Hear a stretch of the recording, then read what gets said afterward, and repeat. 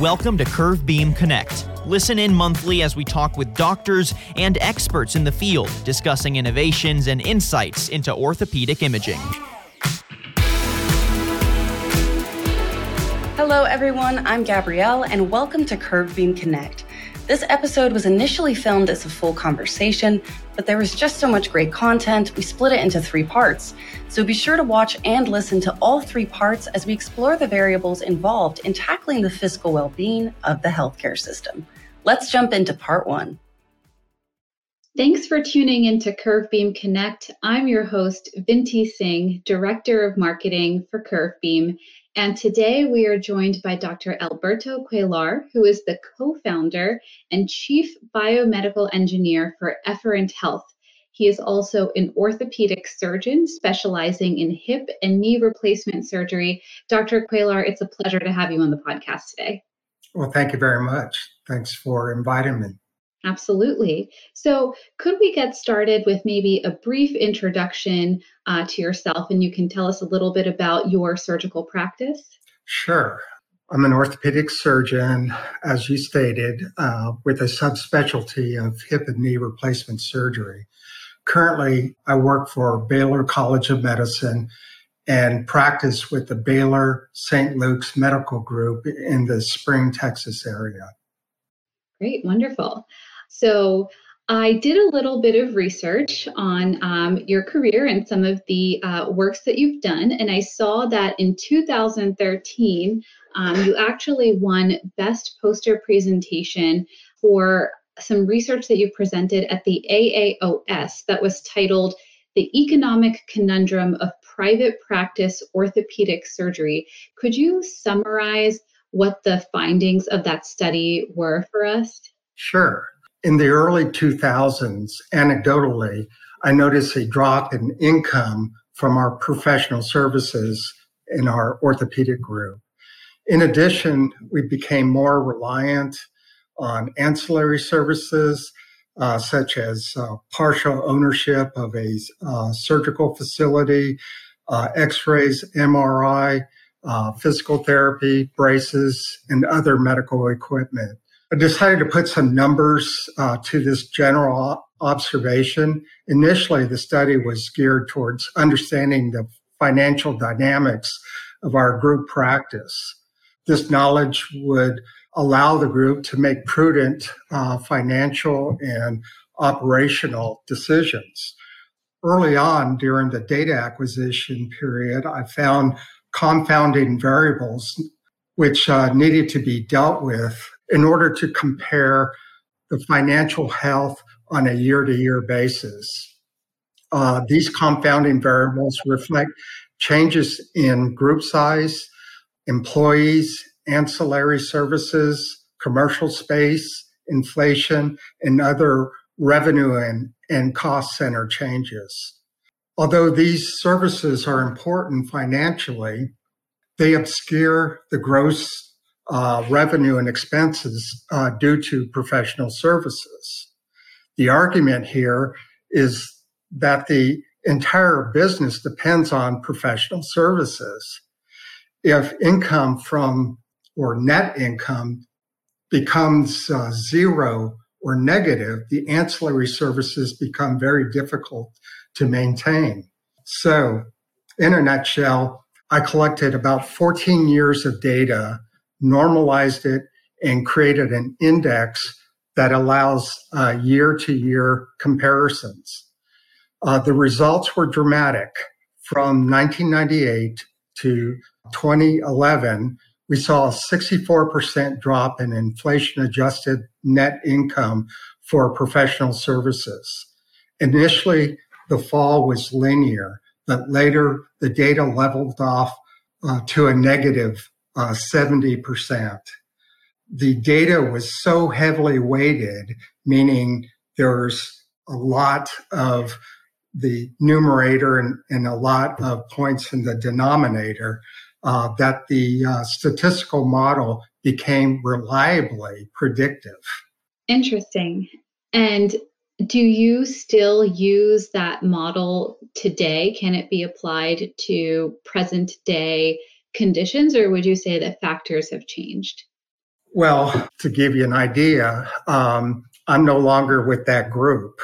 And because it was just very, very difficult to have that particular model survive. And like I said, it was predictable. In fact, I was able to look and tell you when everything would be over if we continued the way we did. And so about 2 years ago, I moved over to Baylor. Okay. And the system is set up a little bit differently there.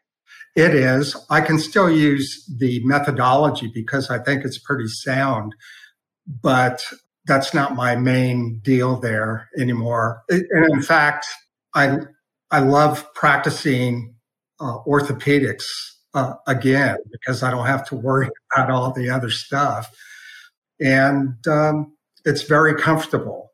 Do you think surgeons who are still in that private practice setting do you think the situation has become more exacerbated, or do you think there has been some leveling off? Well, like I said, the data is predictive. It's predictive because the variation of data points on a year-to-year basis stays very close to the index. And so it would take monumental effort to change that trajectory. Yeah. I did notice that you also published a more recent study in which you showed that even though the cost of technology and the efficiency that technology has afforded us has increased over time, healthcare costs, we would think if healthcare was properly leveraging technology, would have also in the inverse decreased, but that is in fact not the case. Healthcare costs are rising. And you said that there's sort of a phenomenon of microprocesses that have become fixed components in our US healthcare system. And you actually called those microprocesses similar to viruses, and they can replicate unchallenged. I thought that was a really interesting idea. Could you expand on that a little bit more? Yes, and I appreciate you reading that. So it takes my readership from 11 to 12.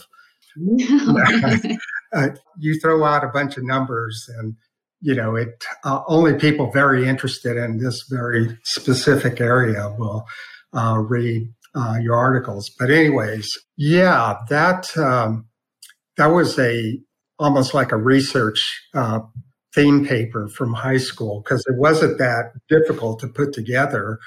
It's just a matter of looking up readily available data, which with regard to the healthcare, believe it or not, the federal government actually keeps very good numbers or consistent numbers. And they have all kinds of data. And one is cost of healthcare. And then they also have other types of data that you can, again, normalize the data. And in this case, I looked at healthcare expenditure per capita starting in 1970 and ending in 2018. So what I found was an exponential rise in healthcare per capita, not inflation adjusted. It was over 3,000%. Now that's almost 50 years. So there is a lot of inflation. But if you were to inflation adjust the money, it would be even higher with regard to the expense per capita. What was very scary about those numbers is, I talked about heavily weighted data. In this case, we're talking about trillions of dollars in hundreds of millions of people. And that is very heavily weighted. And the data was so close with regard to the index that I created for that, that it was predictive, such that I could even create an equation and I'll know what Mm-hmm. happens next year and in 10 years from Mm-hmm. now, and so on. Mm-hmm. Then probably the hardest data to come up with was what do you use as an index for the IT world? And so I looked at processing power, the cost of processing power, memory, development. I think that was about it. And really, the numbers were not relevant until the turn of the century, Mm-hmm. which sounds like a long time ago. And that's because prior to that, the cost of computing was astronomical. In fact, numbers that you can't even say, they're so big. But they started getting pretty reasonable after 2000, and all of a sudden, I don't have it up in front of me, but there was a massive drop in the price of anything really having to do with IT. They became that efficient.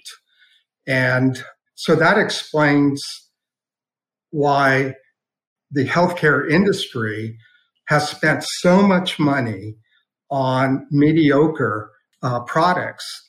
They're trying to use technology to improve their business, but really the variables involved do not allow them to improve their efficiencies.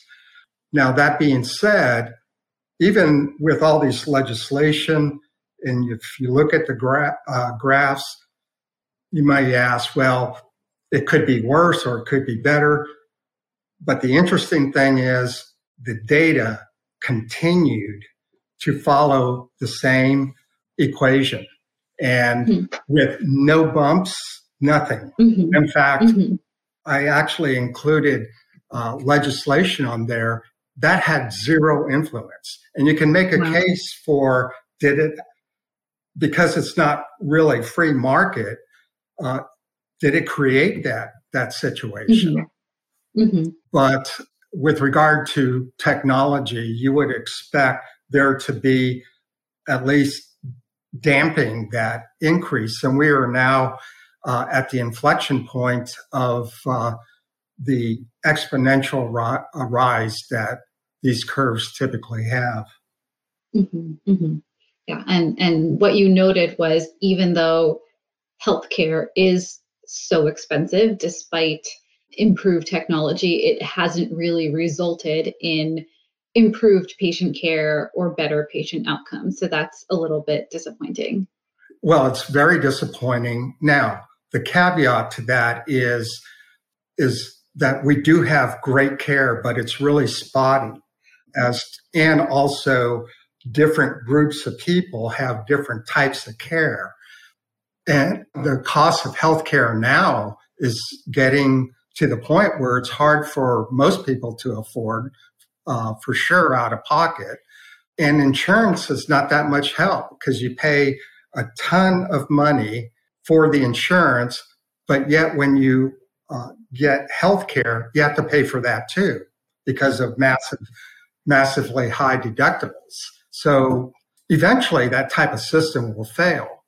I also measured things like population growth, GDP, and those types of things. And the problem here is we do not have a trajectory of growth in any of those major categories to be able to meet the financial needs of the healthcare industry. So we're painting a pretty bleak picture here, but yeah, Dr. Doom, that's my my nickname. But there is hope, and it's real. At the end of the day, humans and Americans are very innovative, and we can find our way out of this if we really put our minds to it. So, on that note, could you maybe talk a little bit about what sparked the idea to create the Efferent Health platform, for which you are a co-founder? what were some of the pain points? So we've talked big picture and healthcare as a whole, but what were some of the pain points in your practice that you were experiencing that you said, there could be a better way and we could use technology to our advantage to make things efficient and to improve the way we're delivering care? We'll find out the answer to that question in part 2. But for now, that's it for the first part of this 3-part series with Dr. Alberto Cuellar and Vinti Singh. This conversation provides a good introduction to the economic trials that private orthopedic practices face. So be sure to tune into the next installment of CurveBeam Connect, and we'll find out what sparked the idea for Dr. Cuellar to create the Efferent Health platform.